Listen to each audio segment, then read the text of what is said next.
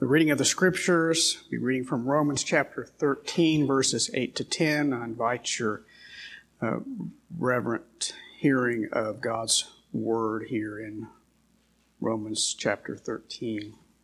Owe no one anything except to love each other, for the one who loves another has fulfilled the law. For the commandments, you shall not commit adultery, you shall not murder, you shall not steal, you shall not covet, and any other commandment are summed up in this word, you shall love your neighbor as yourself. Love does no wrong to a neighbor. Therefore, love is the fulfilling of the law. The word of the Lord. Thanks be to God. We have all been taught that no man has ever seen God. And that is certainly true. But we have seen His evidence in love. Preeminently, love of Christ and rendering His life, the one for the many. But more importantly, in the life of the church, brotherly love. And it is, I think, important to recognize that Satan floods the world with counterfeits, counterfeits that mimic our faith, and we live in a world that is full of counterfeit love on behalf of people. You see it everywhere. And so Paul brings us a measure of the love of brothers, love of people within the church, and love of people within the church to those who are outside of the church. As an evidence that as the world sees a measure of that love, they see in a measure, even though darkened, the very presence of God who is love. In the 3 verses before us, Paul gives us a universal and perpetual obligation. It's also an extension, I think, of Romans chapter 12, verses 1 and 2. We're not to be conformed to the world. We should forsake cheap counterfeits. We should seek the real thing. And we should be transformed. And the Bible speaks to us about the transforming nature of the love of brethren and the love that we should display before the world so that men and women can see a measure of God. In the first verse, verse 8, we are reminded from Paul that love is an obligation. The verbal form is that of an imperative. It is a command.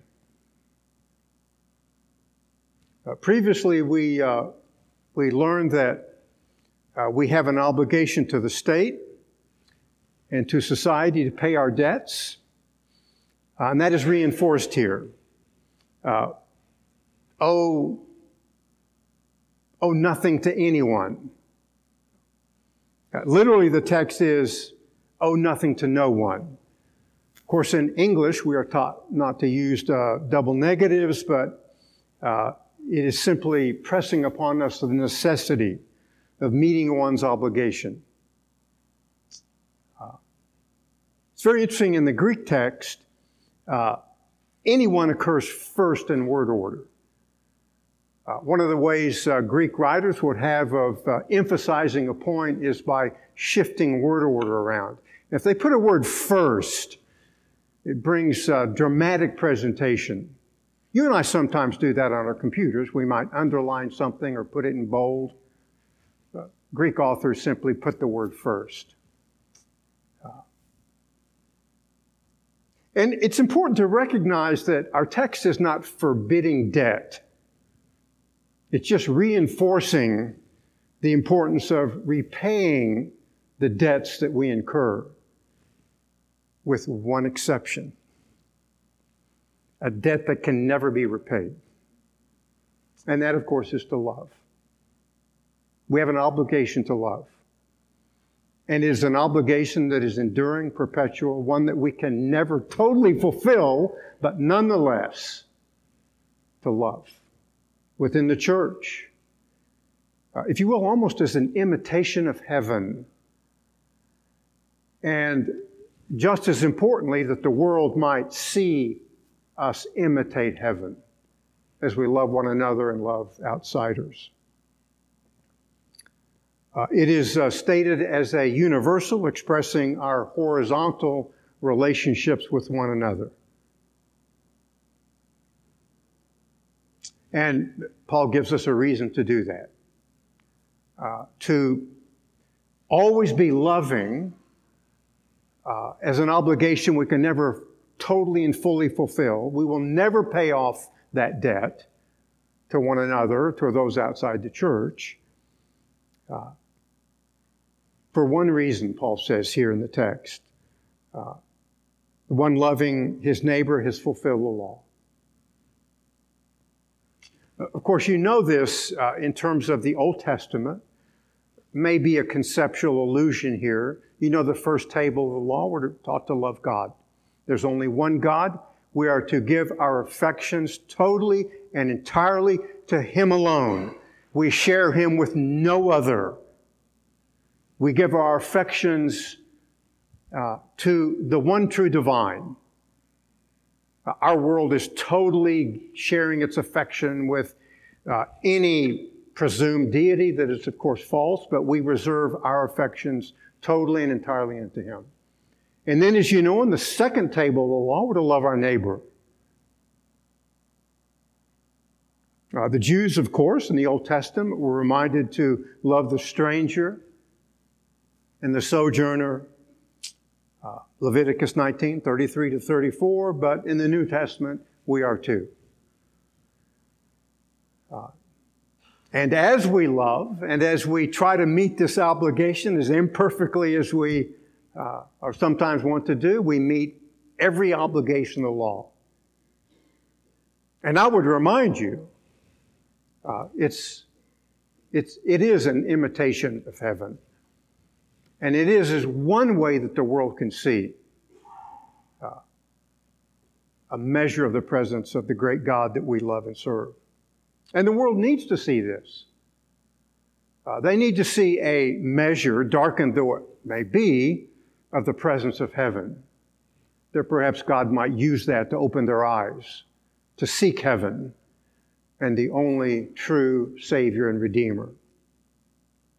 Well, in verses 9 to 10, Paul's going to lay out the specifics of love that are in the Old Testament moral law, but also that love is valid for us as well. Every day it's valid for us. An obligation that we can never totally fulfill or meet. It is, I would remind you as an aside, a beautiful expression of the continuity between the Testaments.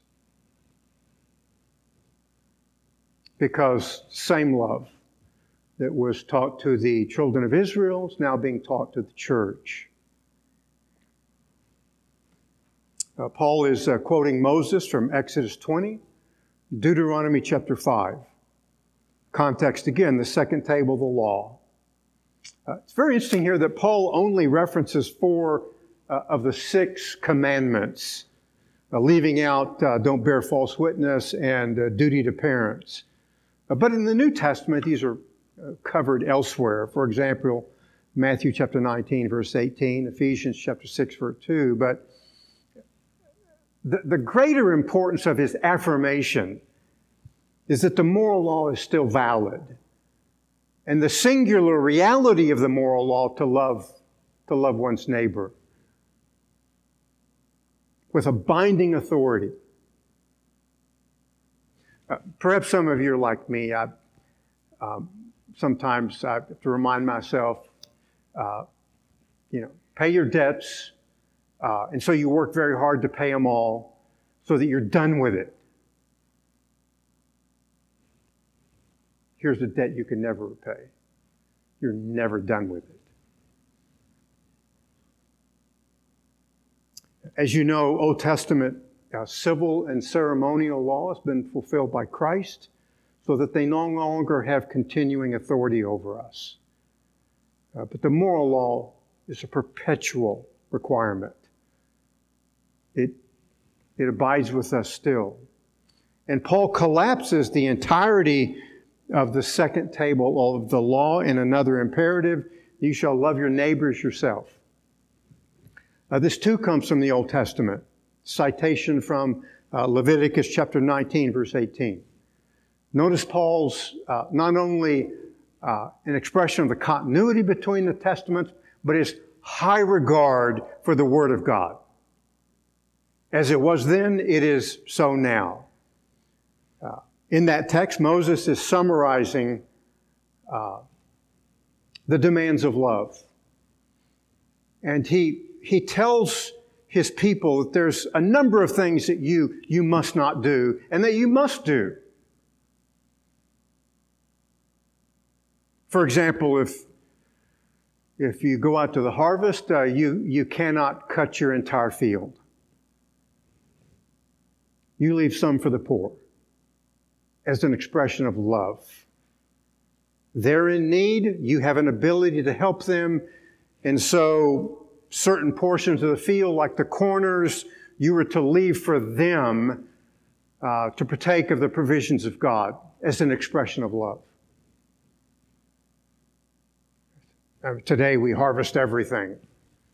We want to plant every square inch. Well, again, expression of love in the Old Testament. There's another one that I think is always reminded of, particularly in my own life.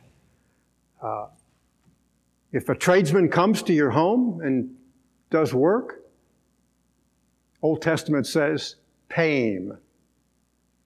I find the tradesmen that come to my home now, I want to be paid immediately. I wonder why that is. Well, you know why that is.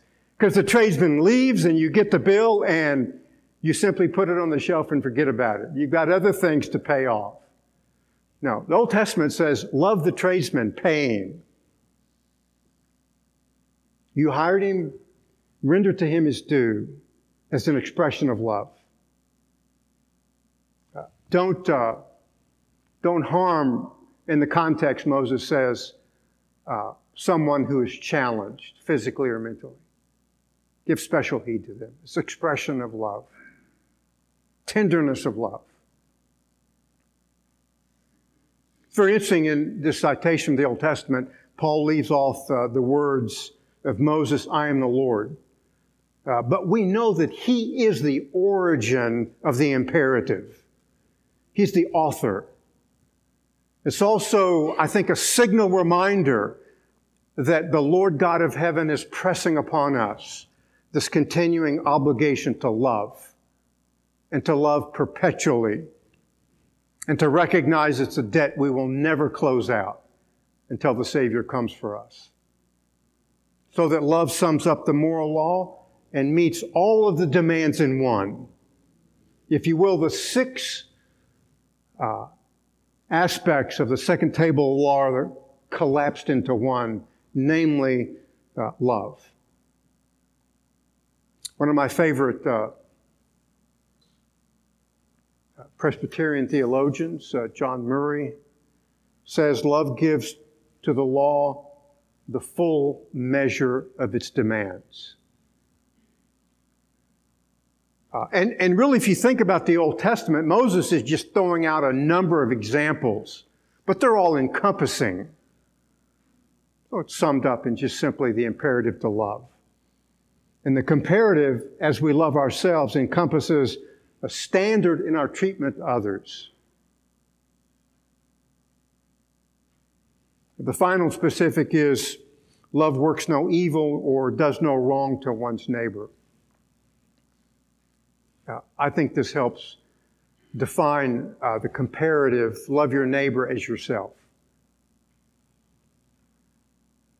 So we would not do evil to ourselves. We should not do evil to ourselves. So in like manner, we shouldn't do evil to a neighbor. Conclusion of the matter is that love fulfills the law. The imperatives of the Old Testament moral law are oftentimes in the negative. Here, the positive reality in one word, love. Kind of begs the question, though, does it not? If Satan has flooded the world with counterfeits of love, then what is true love? How do we truly love our neighbor and love ourselves? Well, we should love ourselves because we're God's creation. He made us. We should honor His creation. And we should uphold that so that we can continue to serve Him all the days of our life, so as to fulfill the first table of the law. But let's look at some illustrations. If you would, turn with me, if you would, to Galatians chapter 5 and verse 13.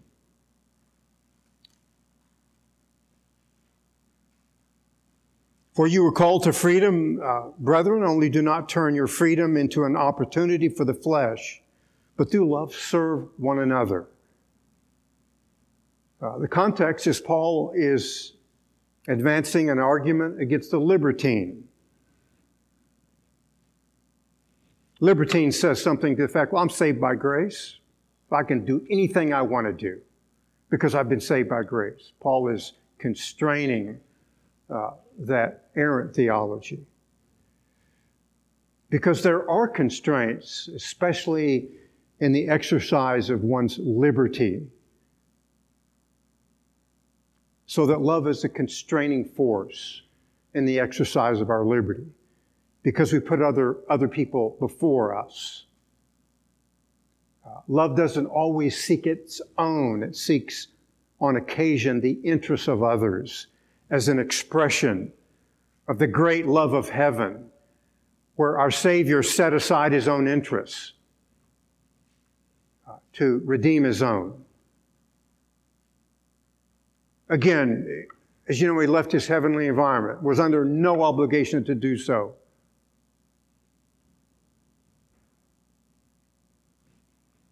He left the continual praise of heaven to set all that aside to serve the interests of others, namely His church, His friends, and to render a sacrifice of the one for the many. So that love is a boundary around some behaviors.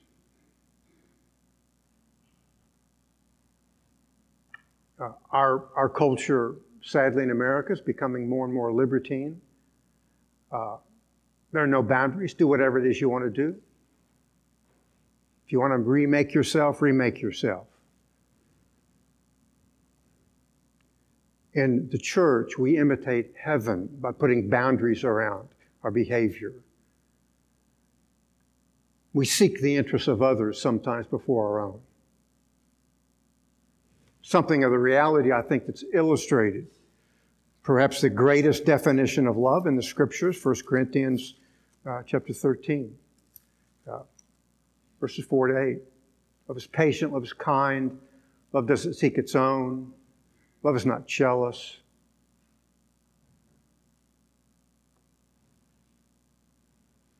Reminder of constraining actions and dealing with one another. I think personally the world is starved to see a measure of kindness, patience. And then there's always someone that says, well, that's great, Power Sock, but that never works. Paul concludes that by saying, love never fails. You practice those things, and that love will never fail. It will advance. And it is true, I think, that men and women and boys and girls will see a measure of heaven and the love of heaven for its own.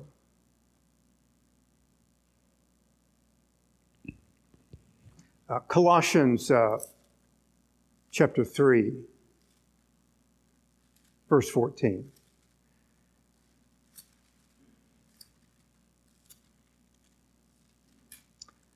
It's a beautiful reminder of a measure of love. Beyond all these things, put on love, which is the perfect bond of unity. This is a fashion metaphor. We're to wear love. I'd remind you within the context of divine resource in verse 10, we have put on the new self. But Paul is reminding us that we have been made new, and part of our being made new is that we're to wear love. We're part of the new creation. We should manifest it. The greater contextual key is the centrality of Christ is to be seen in our relationships. There are two participles that modify the imperative to put on love, that display the practical reality of how we put on love. The first is bearing with one another. Yeah, I know sometimes patience gets worn thin. We want to lash out in anger. Paul's reminding us to wear love. Second is forgiving one another as the Lord forgave us. Reminding that we should build a bridge to others because our Savior built one to us. But I love the metaphor of the fashion statement. We follow fashion, don't we? Yeah, we look in magazines to find perhaps what maybe society is wearing or what the new fashion is. Some great athletic star wins a gold medal in women's figure skating, and the ladies want to copy her hair. Whatever the case might be, there's nothing wrong with loving fashion, but preeminently we should wear the fashion of love. My problem with fashion is I'm always out of style.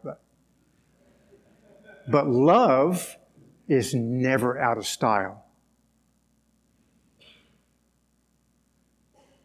You know, go through your wardrobe and wife says, Phil, don't wear that. Please, Phil, don't wear that. But always wear love because it is timeless. I've learned that part of the genius of fashion is wear those things that are never out of date, and love is never out of date. It never has a self-destruct date on it. It never has a date to discard. Always wear it, that the world might see an imitation of heaven in the church. And in the world's quest to keep up with evolving fashion, we should adorn ourselves with the virtues of our Savior, that He is timeless and never out of date. His fashion's always in style. I might add to that imitating heaven is always in style. And that men need to see that as a measure of the true, genuine love of God. Thirdly, Ephesians chapter 5, verses 1 and 2.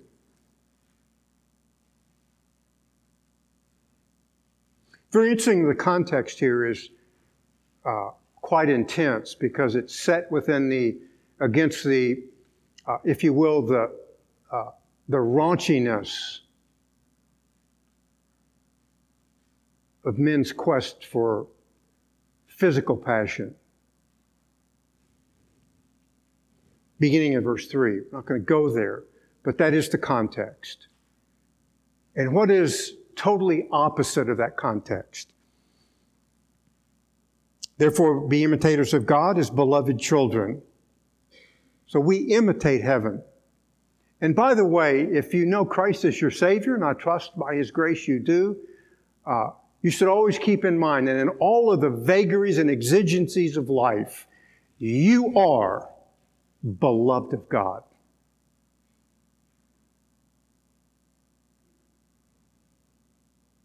Our world just desperately needs to understand that Christians see themselves as beloved of God. And walk in love, just as also Christ loved you and gave Himself up for us as an offering and sacrifice, as a fragrant aroma. So we imitate heaven. We walk in love just as Christ loved us. Christ is the great comparative transcending the world's definition of love. because all it has is really cheap. A moment in time. And we possess that which is timeless and eternal and infinite. And the greatest of all dignities in the love of heaven for us in the redemptive love of Jesus Christ. Christ is the great comparative, transcending the world's definition of self-love. I remember reading the description of a man that he was like a single man walking down Lover's Lane holding his own hand. That's just simply a crude measure, the cheapness of the love of the world. But we have the love of Christ as a beloved people. The world is on some quest for personal significance and value and meaning. We don't have to go down that road. We are, by God's grace, beloved of the Lord. In this context, love is seen in a sacrificial action affecting our redemption. Christ gave himself for us as an offering and sacrifice as a fragrant aroma. Again, as you know, he's under no obligation. It's an act of total sovereign grace. He didn't have to save anyone. But in one majestic, all-transcending act of love, he saved his entire church in one act. Incredible what love can do. He constrained his own liberty and freedom. We always hear, I don't have to do that. Well, he could have said that. We would have been lost forever. The offering and sacrifice are expressions of his giving, and love gives. Love is sacrificial. It's also an act of giving to others because God gave to us. And we want the world to see us imitate heaven in the greatest act of giving of all time. He became our sacrifice and substituted himself in our place to satisfy wrath and to secure for us what we could never secure on our own. So he sacrificed himself willingly, freely, constraining everything, setting aside the personal use of his sovereign attributes to save his own, to save his friends, to save those whom the Father gave him to save. It's an expression of the greatest act of love of all time. Love is therefore sacrificial. We do have to sacrifice. In our Lord's case, it was the commitment to fulfill the will of his heavenly Father at the total expense of himself. When I was in the Army, I used to on occasion visit some part of a military base. Maybe it was a museum or something. You'd always see a phrase from the Gospel of John, greater love hath no man. And he laid down his life for his friends. Primary interpretation of that is speaking to the love of Christ. Because he laid down his life for his friends to purchase his church. The reason oftentimes it's on a military base is to inspire sacrifice in the battlefield and perhaps a measure of heroism and conspicuous gallantry. But for us, it's chiefly an acknowledgement of the immensity, the fullness, eternality, infinite greatness of the love of the Savior for those whom he came to save. That's why when Paul uses the word beloved, we should truly apprehend a measure of what it is to be loved of God. The world talks about this word love and then trashes people and throws them away, moves onward. Not so with respect to the love of our Savior. He gave, he held nothing back. You and I live in an imitating culture. not just in the world, but it is so as well in the church. We should imitate that as an expression of heaven. We're to imitate heaven so that the world might see what true love is.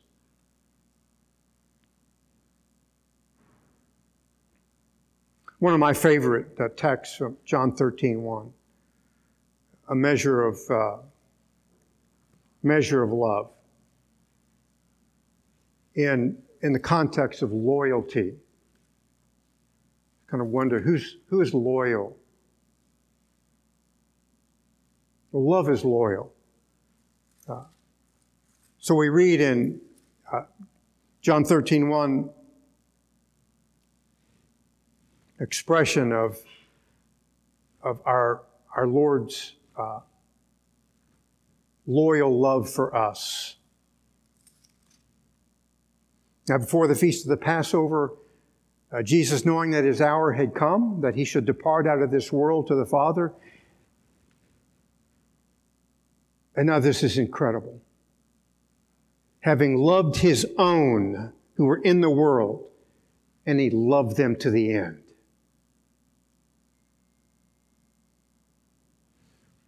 The Old Testament concept is captured in the word chesed, which is essentially loyal love. It's used of God, his loyal love to his people. That God is loyal, always loyal. And here Christ loved his own to the end, and that he never turned away. So he loved them in the full measure of devotion that included his death. He loved us completely. Again, Paul reminds us, you are the beloved. He loved you completely, infinitely, eternally. Nothing withheld or denied to secure redemption and to bring, I love the phrase of the book of Hebrews, to bring what? Many sons to glory.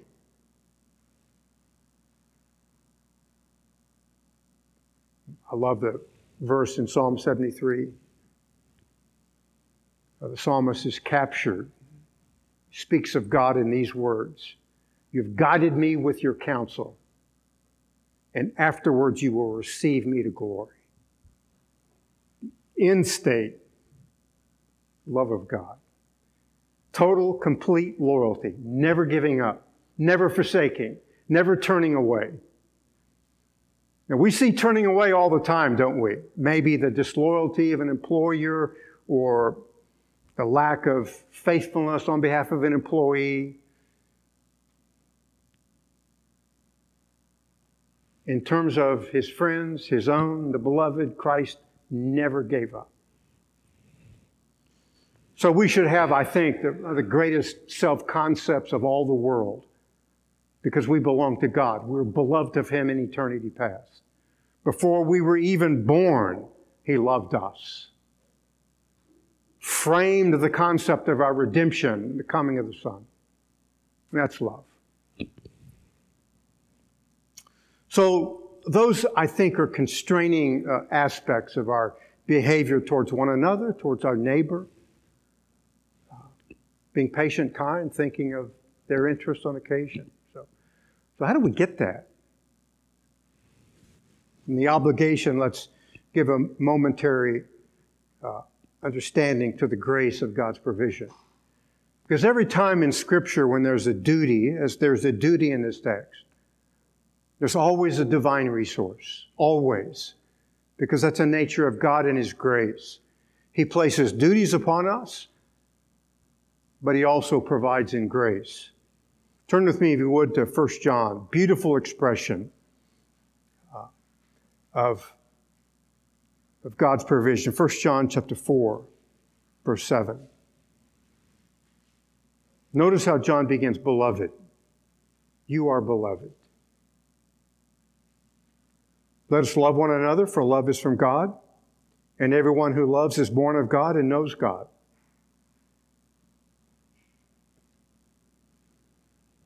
The point of the resourcing here is that the new birth is the resource.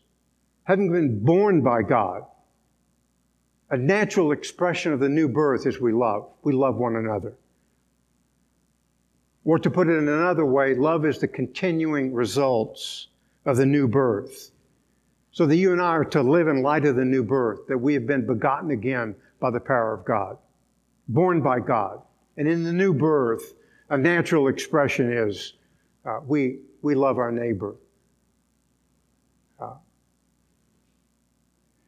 Another great text that you and I are familiar with, Galatians chapter 5, verse 22. Again, speaking to resourcing the great obligation, which sometimes is difficult to fulfill.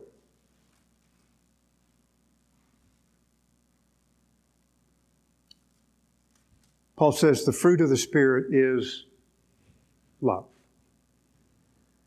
Fruit of the Spirit meaning the Spirit of God engenders it in our lives.